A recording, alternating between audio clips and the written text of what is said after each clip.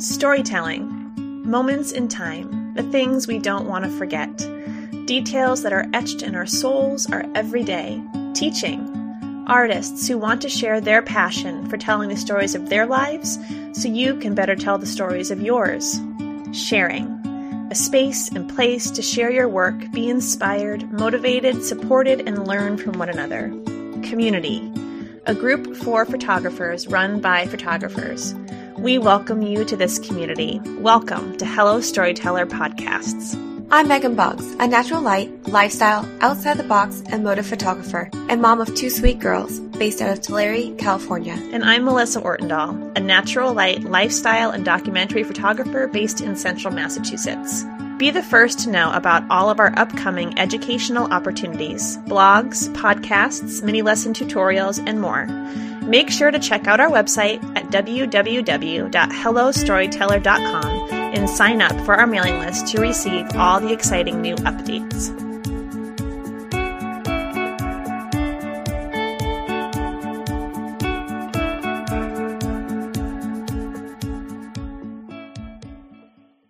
Hey storytellers, it's Megan and Melissa, hi! Hey, so I'm taking over today because guess what? We are interviewing Melissa! Yay! I'm trying not to be nervous. You think I want to be nervous after 11 years of interviewing people for a living, but yeah, this is a different venue here. And I'm going to try really hard not to interview myself. Interview yourself. We'll see how well that goes. Okay, we'll see. All right, Mel. Okay. So, we might have new listeners, so I kind of want to start at the beginning, and I want to know where you're from. Oh, okay. I am from Massachusetts, born and raised here. I've lived here my entire life, and I currently live in central Massachusetts, right smack dab in the middle, which I know for a lot of people that don't live in New England, especially Massachusetts, they're like, oh, you live in Boston? There's a whole state outside of Boston. I live in that part. There is? There is. Oh, wow. I had no idea. I know. It's very surprising. When I was in graduate school in Indiana, this was like a topic of conversation all the time about where I actually lived. But yes, I live in central Massachusetts. So how far are you from Boston then? I can get to like the airport in an hour. Oh, that's not bad. Yeah. Okay. Yeah, we're pretty close. I can do that. Do you have any siblings? I do. I have an older brother and I have a younger sister. I am a middle child. I wear that label proudly. I don't get that vibe from you, though. I don't know if there is a vibe, but so you don't feel like the middle child to me. Yeah, I joke with my brother all the time that I was actually meant to be born first, but it just didn't work out that way. I think just because of my siblings and their personalities, I think I probably have a lot of first child like tendencies. My brother is very laid back. He is very emotionally steady. I always refer to him as Switzerland. Like he's just very like neutral and even keeled. Takes a lot to rile him up. So I think because of his kind of laid back, he's very passive, I think. My personality, I think, is probably more of a oldest child than a middle child, I think. Yeah, I definitely get that from you. You're very strong. Not in a over powerful way, but a very like, this is me and this is what I do and I'm here to help. You know, I don't know. I just get that like big sister vibe. But you are a big sister too, so that works too. I am. Yes, that's true. And are you married? I am married. Yep. And how long have you been married for? Let me think about that for a hot second. It'll be 12 years this year. I already knew the answer to that question. Yeah. So married for 12. We've been together. Oh my God. We've been together for 18 or almost 18. Oh my goodness. That's terrifying. I don't know how that's possible considering I'm only 22. I don't know how I could possibly be with him for that long. I'm so young still. So young. See, you know when you're getting older, when you can say you've done something for 15 plus years? Right? That's gosh. when you're getting old. I still have a vivid memory of, so there used to be this, it's Six Flags now, but it was called Riverside. It was Riverside Park, which it was still an amusement park, but it was like, small, low key. And someone had mentioned it. And I said to somebody, this was years ago, I said, oh my gosh, I haven't been there in like 15 years. And I very vividly remember thinking to myself, like, I'm old enough now to not have been somewhere for 15 years. And I wasn't like a child at the time. Yeah, like, exactly. It felt very significant. I was like, I feel like I have lived enough years. Like, yeah, I do. I feel, it was significant. I very vividly remember that. Yeah, I didn't actually do the math on how long he and I had been together in total. So that's a long time. Yeah, that is a long time. Oh, boy. I know. I think I graduated high school like 17 years ago. I remember the 4 years of high school. I'm like, I can't wait to get out of this place. And the 4 years felt like forever. And now I look back, I'm like, that was 17 years ago. Yeah. Holy cow. Actually, wait, I take it back. We'll have been together for 17 years, not 18, because I don't know how to do math. Come on, Mel. So that feels better than 18. Doesn't feel as long. I don't know what 1 year difference makes really, but yeah. Next year you're going to be 18 years, right? I know. Well, yes, I know that, but right now it's not. We're not there yet. Me and my husband have been together. It'll be 15 years this September. So, Ooh. Yeah. Long time. Yeah. And we know you have kids, but how many kids do you have and how old are they? I have 3 children. I have 3 boys. And my oldest is going to be 9, which I don't know how that's possible at all. And then I have twins who just turned 6. Hey. Yay. And since we also talk about mom stuff, what is your favorite thing about being a mom? Oh, man. Probably just seeing them develop into little people. My kids are at an age now where they are very much, little people. That's kind of, what they're doing in their worlds now. Everyone's in school. We're done. The baby years are behind us at this point. We have school-aged kids. All of our kids are in school. And that in itself has been, I think, an interesting transition to be in that space. But my kids have always had very different personalities. But it's just cool to like see them develop and grow into the people that they are supposed to be. And you hope that you haven't messed it up too much along the way. But yeah, that's probably the best part. Like just watching them just grow and develop and become, the people that they were meant to be and supposed to be, and the different versions of that as they grow up too has been really intriguing. Yeah, I agree. Yeah, that's one of my favorite things too. It's just, I find myself lately just staring at my children because they're just growing so fast. And I just sit there and stare at them. And they're probably like, Mom, what are you doing? Stop staring at me. But especially my 3-year-old, because she's becoming her own little person. I know, she's talking so much now. So much. I know. I'll be talking to Melissa on the phone or something, and she'll just jump in the conversation, and she'll just have a whole conversation with Melissa, and it's really funny. It's true. True story. But yeah, just hearing her interact with her sister and just being a person now. Before, she was just the baby, and we still call her the baby, but yeah. For just to see her personality really start to shine and her have her own thoughts. And now at the dinner table, my oldest is old enough to have conversations with us and tell us about her day and sit there and listen to our conversations and then chime in when she wants to or ask questions. So now I see my youngest doing the same thing at the age of 3 because she's kind of taking after what her sister's doing. Mm-hmm. And it's just so cute to see that interaction of the 4 of us just being this little family and having conversations at dinner. And that's just so fun. It is. It's really cool. And because I like to have well-rounded questions and answers, what is maybe your not so favorite thing about being a mom? Oh, boy. I think just all of the uncertainty. I think you're always wondering if you're doing the right thing.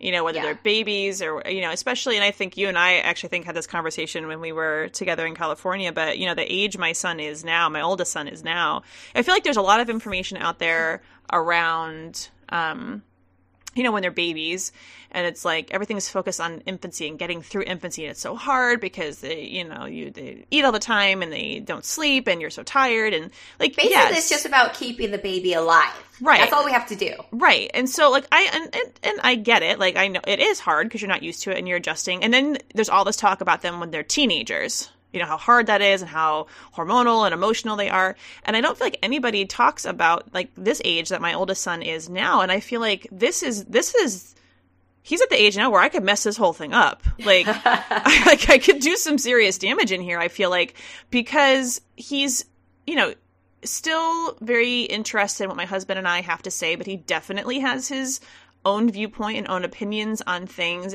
but he's still moldable at this point. And I feel like at his age now, like almost 9 through like 13 or 14, like this is where you really have to, instill that like moral grounding, instill that, that sense of accountability, and still, how to be a good, positively contributing member to society. Like this is the time where I feel like this is where the important work has to be done. And so I think, I think you're always wondering how you are going to shape your children.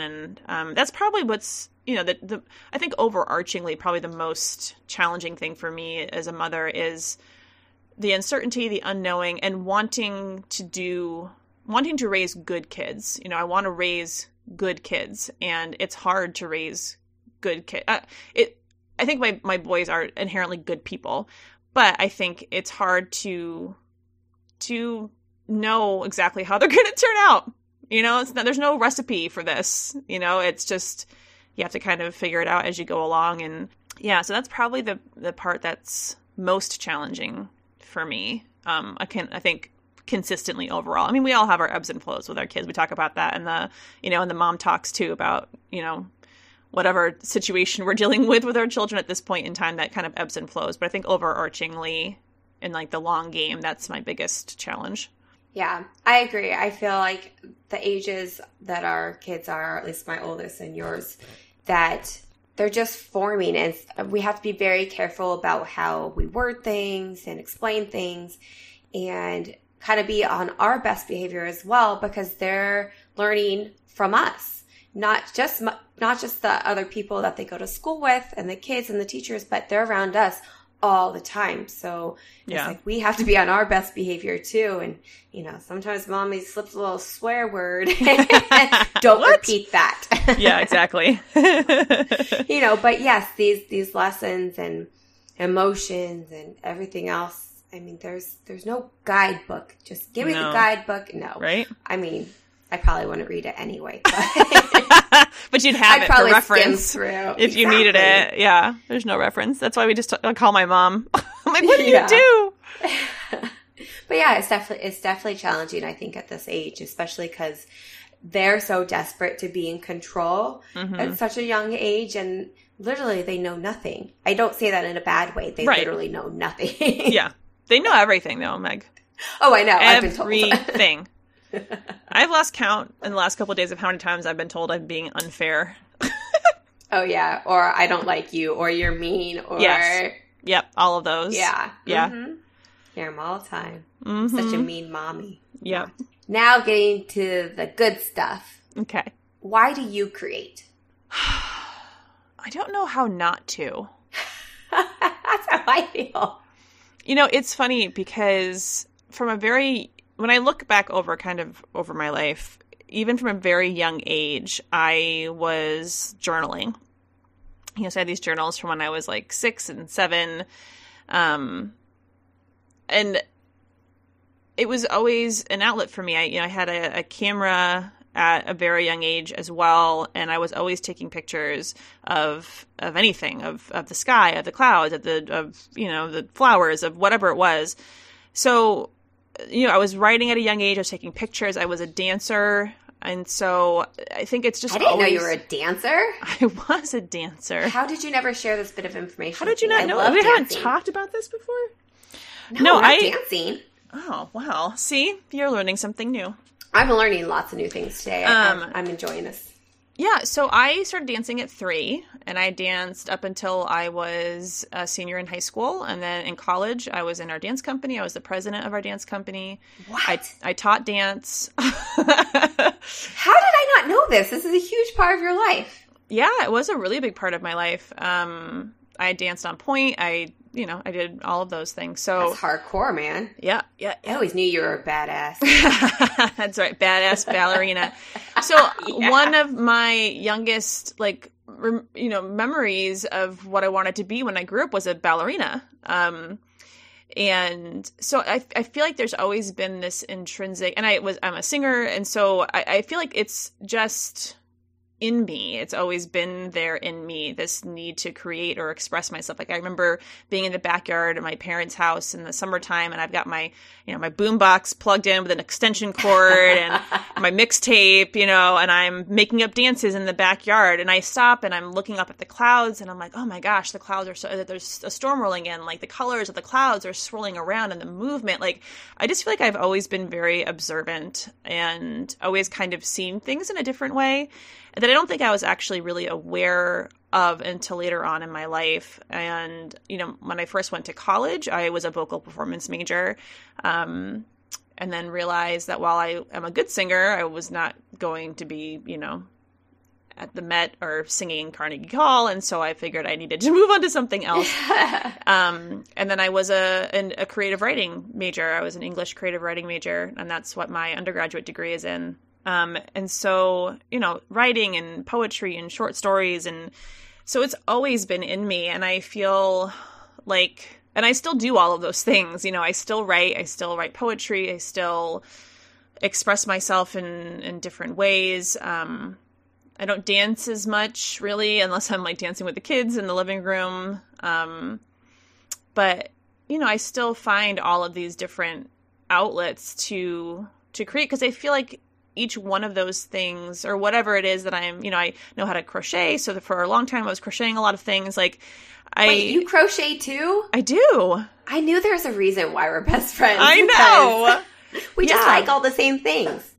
And I feel too, like I grew up in a house and in a family of strong women. And so, from a very young age, I was baking, my grandmother, my mom's mother, was a nightclub singer. That's what she did. And so I grew up surrounded by all of these cousins, and, we were always singing. We were always getting together with family. My grandmother on my father's side is the one that taught me how to make cookies and how to, and taught me how to crochet. And so I feel like, I had all of these really kind of formative experiences as a younger child of just being encouraged to create.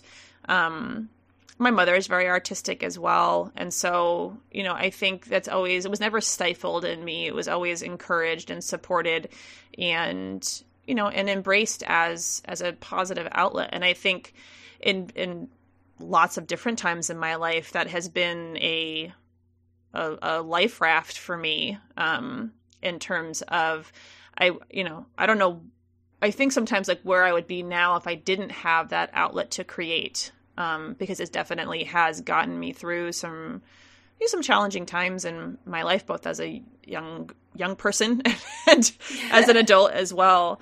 But yeah, it's always been something I've done. So I don't even know how to separate myself out from it. I think I'm more cognizant of it now, and I embrace it and I make time for it. Because I understand the value that it brings for me, both as a business owner, in terms of working with clients, but also for myself personally. It's part of the reason why I do self-portraits for me right now, or is kind of my main kind of creative outlet. But everything serves a purpose and fills a different kind of need, I think. And I cycle through different things depending on kind of where I am and what I'm feeling like. But it just kind of happens naturally, I think, for me. So you want to hear something crazy? Yeah. My grandma was a nightclub singer. What? No! Yes! Shut up! In Chicago. No! Yes! My God, Meg, we're like the same person. I swear, it's like we're This is twins. creepy. I didn't even know it's really this. Kind of creepy. I'm telling you, same person. That's insane. I know. What? No way. I never got to meet her, though, because she passed away before I was born. But I've heard stories, and she sounds amazing. Well, and you sing, too. Yes, I do. As we were driving down the coast of California, singing, harmonizing, NBD, putting on a little concert in our hotel room. Don't worry about us. It was amazing. It was the best. This is why you guys have to find your people, because when you find them, it's like gold. Yeah. Yeah. See, and we're still learning things. I know. That we didn't know before. Yeah. It's amazing. Okay. So what moves you? What elicits an emotional reaction from you in your own work and when you're looking at other artists? I think connection. You know, I describe myself, I think in my younger life, I would have described myself as an extrovert. But I think as I've gotten older, and I think maybe that was just disguised. I just kind of maybe had to be extroverted, I think, in some of my family situations. And so I think what I would consider myself to be is an extroverted introvert. Like, I'm extroverted when I need to be. So, like, when I'm working with a family, you know, I'm all in the game. If I'm shooting a wedding, you know, I'm like, okay, let's do this thing, right? And I'm on. But then the 10 minutes before I have to go to the session, I'm like, oh, I don't really want to do this. Why did I sign up to do this? This feels awful. And then then I get there and I'm fine. Like, I'm in it and I'm good. And then I get home and I'm like, no one talk to me. Leave me alone. But I think there's a point to why I'm mentioning this, but I think I've always been an observer. And so I think for me, I pick up on things that maybe other people don't. And I think that's really been helpful for me in my work as a photographer, because I'm always anticipating, I'm always observing, I'm always picking up on nuance and detail.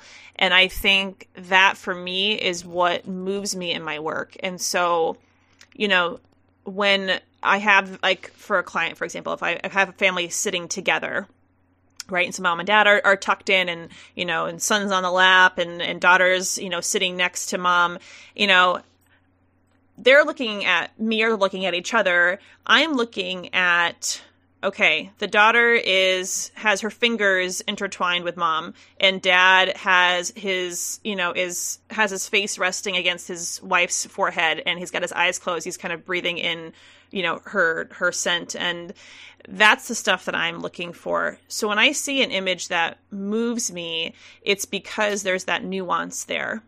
And it's almost sometimes the unspoken in the picture that speaks loudest to me than what's actually there.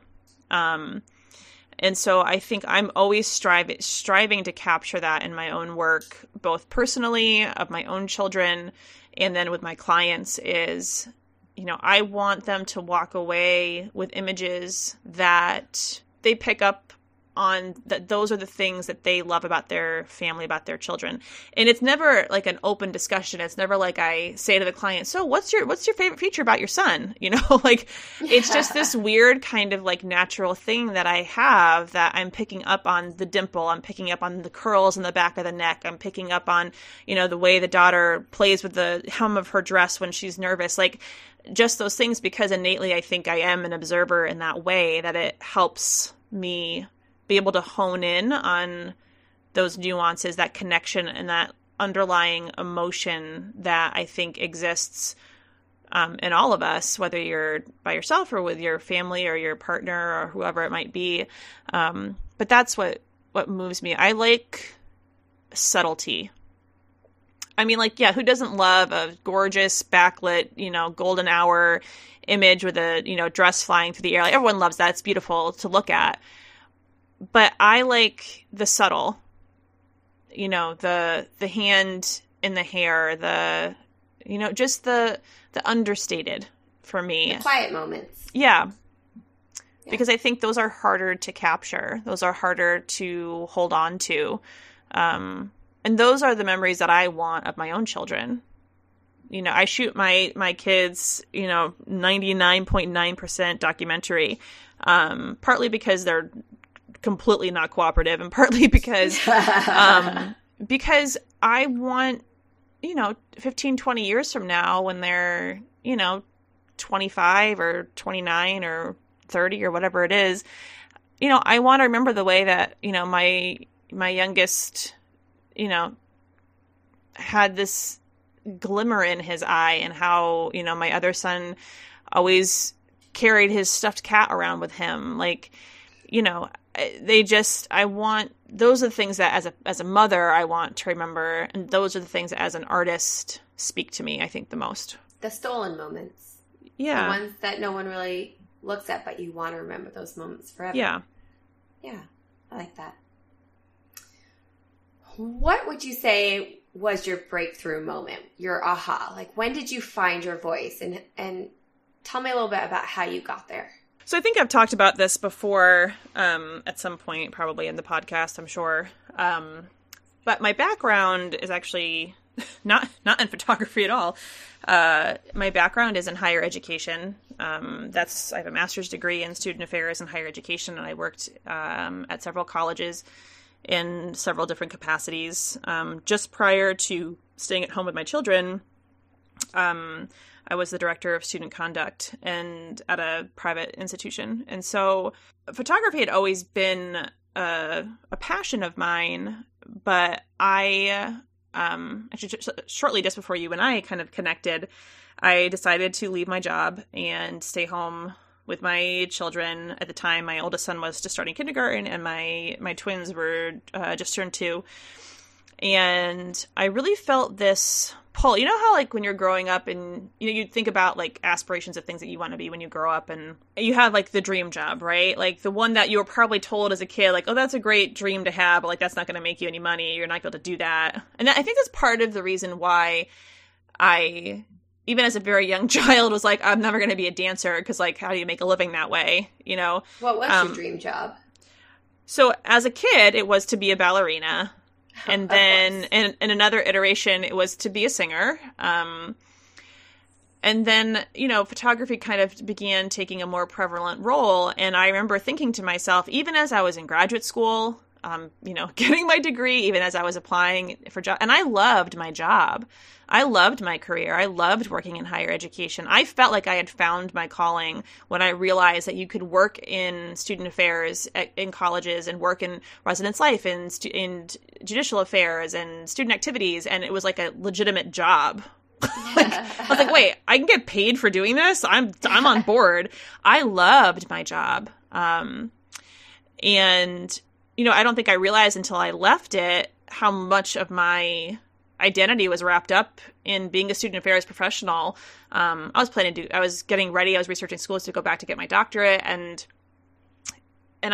probably in those last couple of, probably college and graduate school, and probably once I started having my kids too, I always thought to myself, you know what, if I could just be a photographer full time, like, that would be ideal. Like, just take pictures all day. Like, what's bad about that? Like, that just sounds like a fantastic idea. But, I didn't have any clients at that point. The year that I left my job, I had done a handful of sessions. I think I had shot one wedding. That was like a friend of mine that I went to, or a sister of someone I went to college with. And, I had a handful of clients. I did a couple mini sessions. Nothing, I would not even consider that, to be a business at that point. But when I left my job, I said to myself and to my husband, I said, I'm going to take these next 3 years, because there was 3 years before my younger 2 started kindergarten, to really see if I can do this, to really see if I can turn this passion of mine into, an income producing activity that can help support our family. And if I can't, then I'll go back to work in student affairs when the boys start school. And I'll know that I have tried my best and whatnot. And I worked my butt off. And I think I was struggling to find what felt like me. And I think part of it is you're so inundated with, especially if you're on Instagram, you're so inundated, and I think overwhelmed with pictures, with images. And it's hard to know why you're drawn to an image that you're drawn to or what you like about it.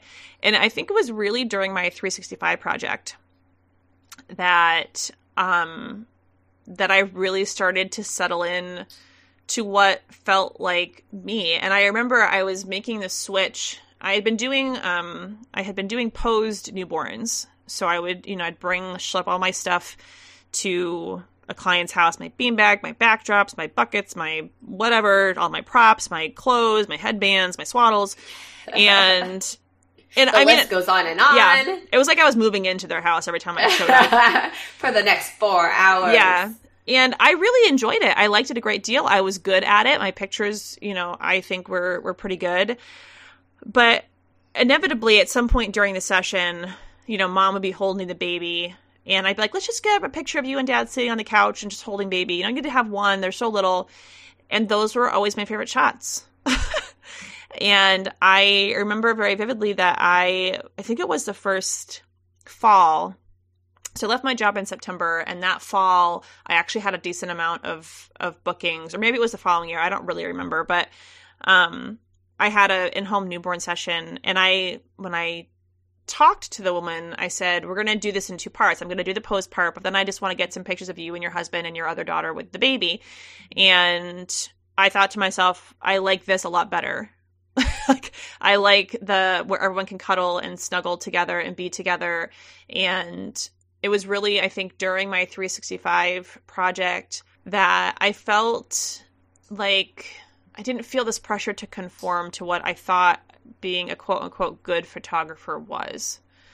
And part of that process was also going through, I think, which is funny because I think it's in juxtaposition to going through the Click Pro process where, where you have to really learn how to work within these parameters. But I think sometimes as frustrating or as limiting as that felt at the time, to be trying to explore your own voice as an artist, but then trying to go through this really kind of rigorous process of being, graded on your technical, proficiency, it really taught me how to combine the two. How do I take documentary, emotive, connection-filled images and still have them work technically?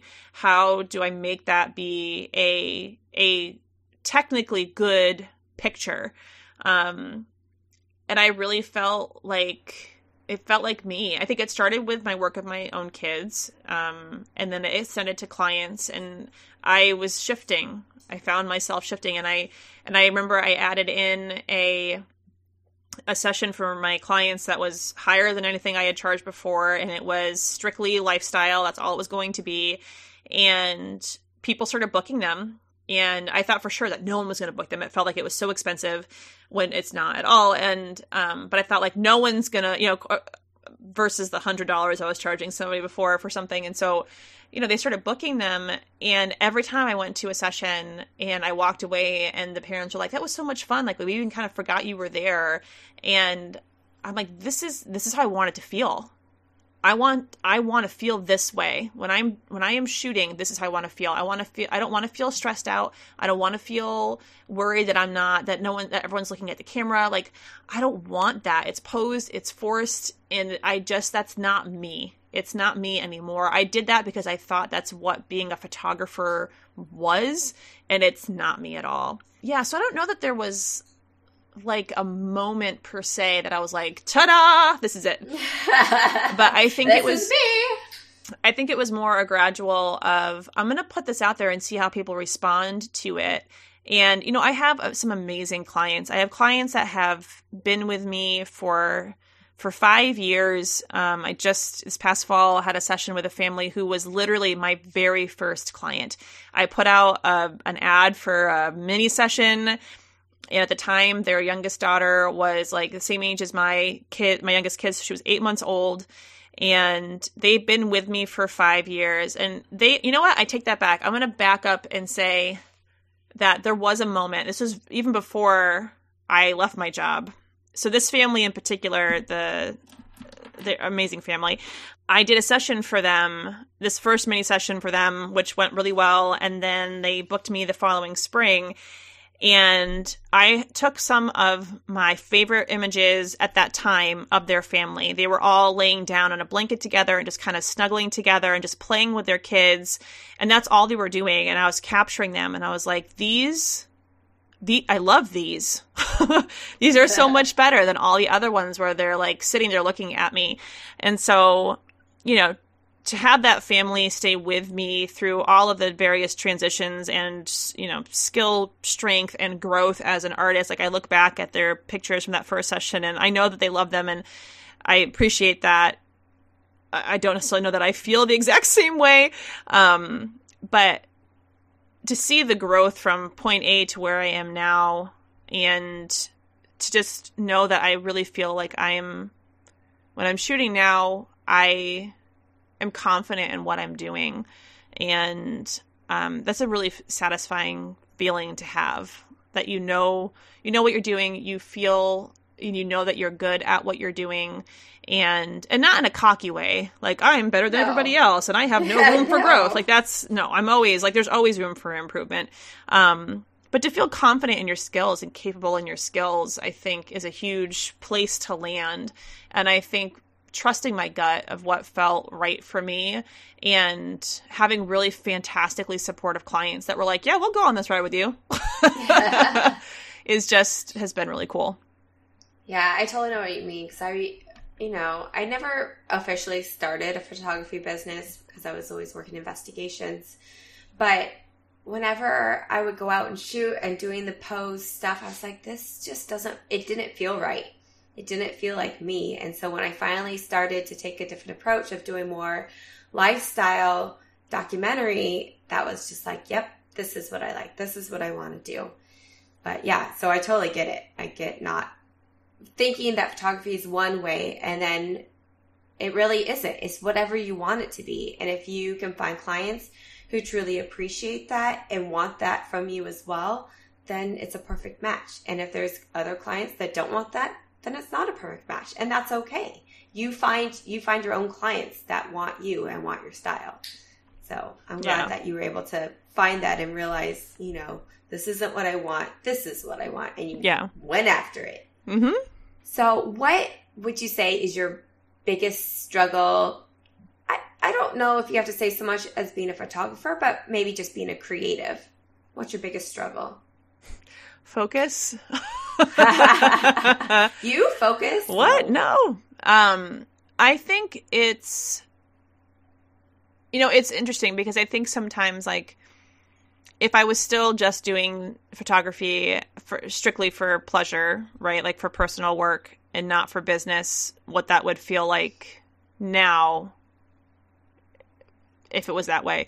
I think, don't get me wrong. I am 1,000% stoked that my kids all started school this year and I did not have to go back to work in higher ed, and that I don't have to go back to work in higher ed, and that I can, I have worked my butt off for the last 3 years to get my business to the point that it is now, where it is, I'm financially contributing to our family and supporting our family. And, so to be in a situation, in a place where you feel like you've accomplished this dream that you set out to have, that you really weren't sure was ever going to be possible, considering where I was 3 years ago, is kind of overwhelming in a really positive way. But as a small business owner and as a single person, like in that business, not having anybody else that works for me or works with me, you constantly feel like you're doing 27 things at the same time, because you are, you're shooting, you're editing,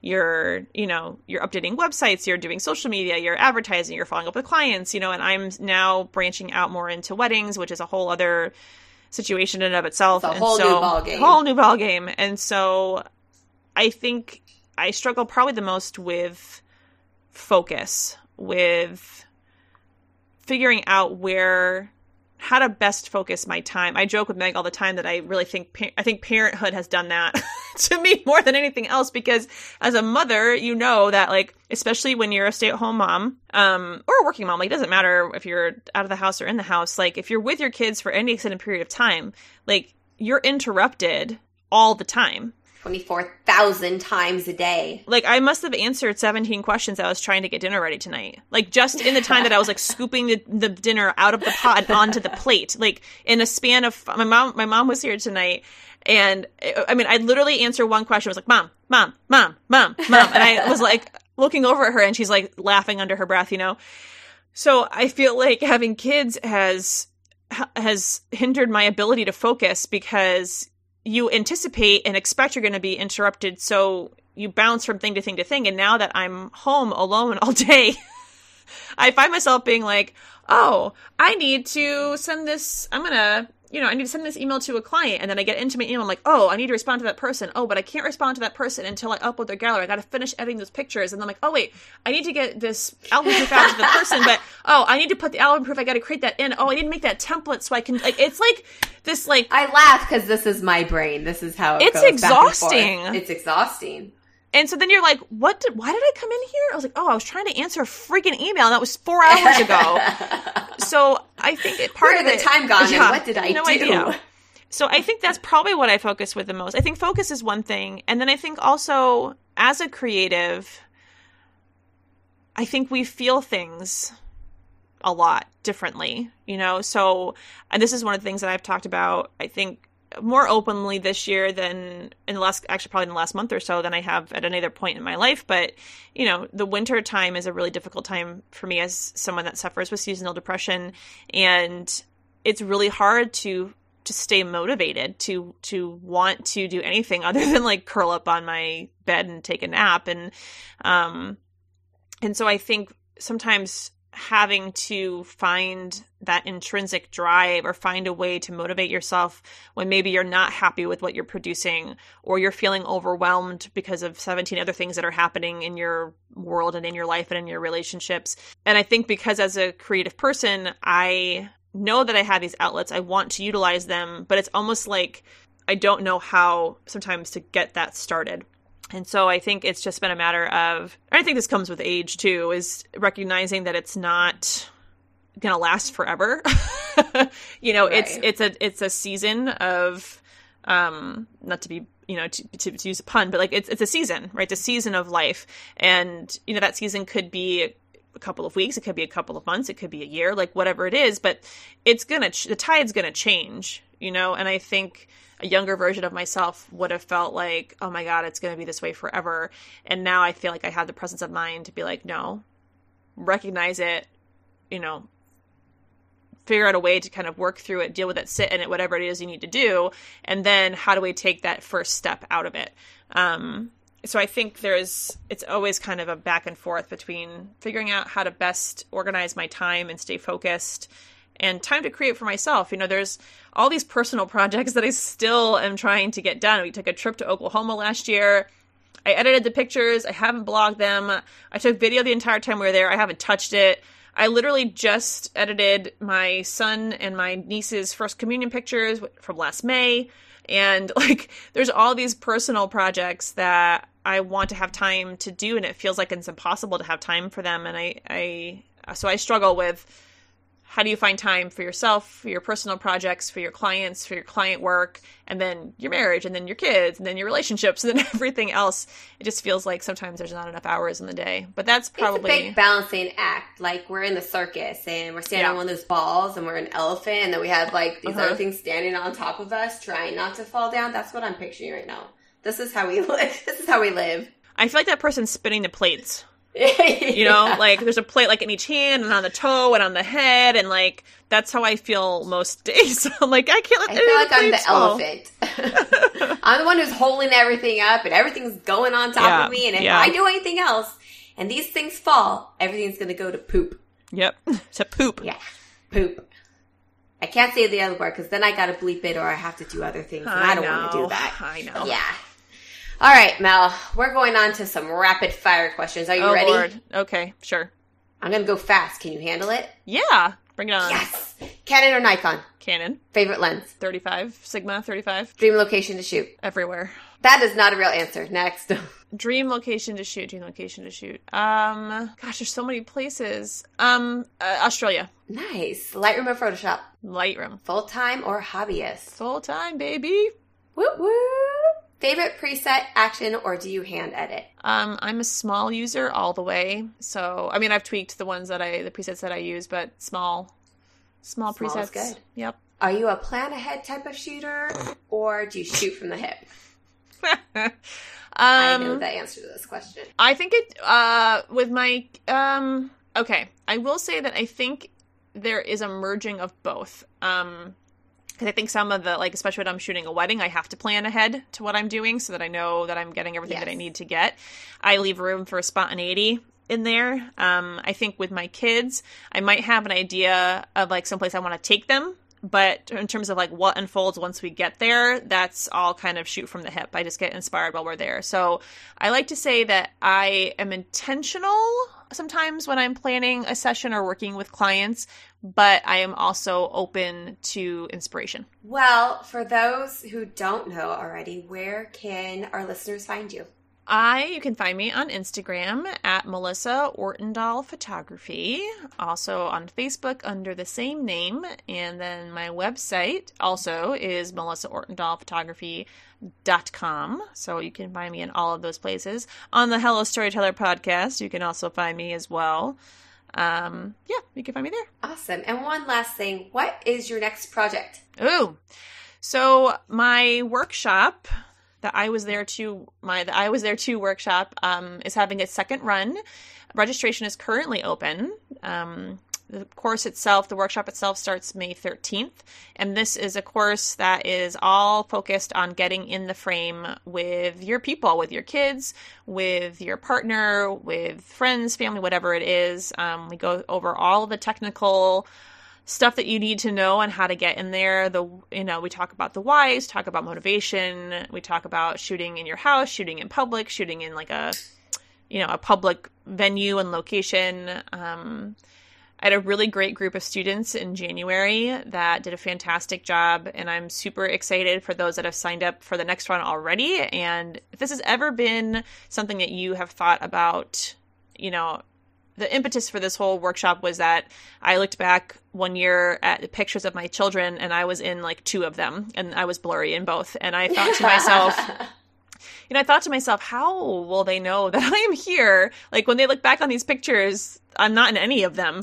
And I wanted to change that, but in a way that worked for me.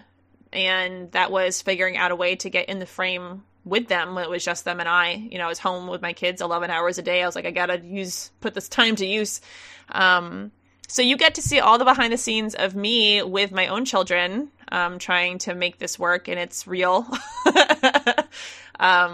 But yeah, so if you've ever wanted to be in the frame more with your kids, and it's not just about getting in the frame, it's about being in the moment in the frame as well. So being able to let go of everything and be present in the moment, I think is the biggest takeaway for me. So if you're interested in that my registration is open currently. The course starts May 13th. We'd love to have you join me. Yes, and we will place the link in the section on iTunes and Google Play and on our website. So there will be several ways that you can get to the course and sign up. Yeah. All right, Mel. How'd I do?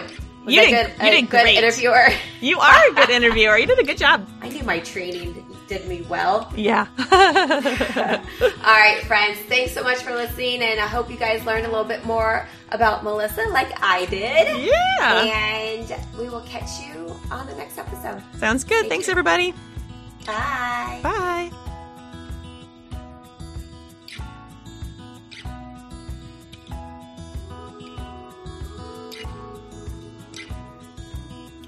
Hey Storytellers! Our Academy is officially open for enrollment. Yay! Check out the amazing courses we have to offer, available in 2019. And as an extra bonus for being such supportive listeners, you can receive 10% off your course or membership enrollment by using the discount code HSAcademy10 at checkout. Can't wait to see your story unfold, friends!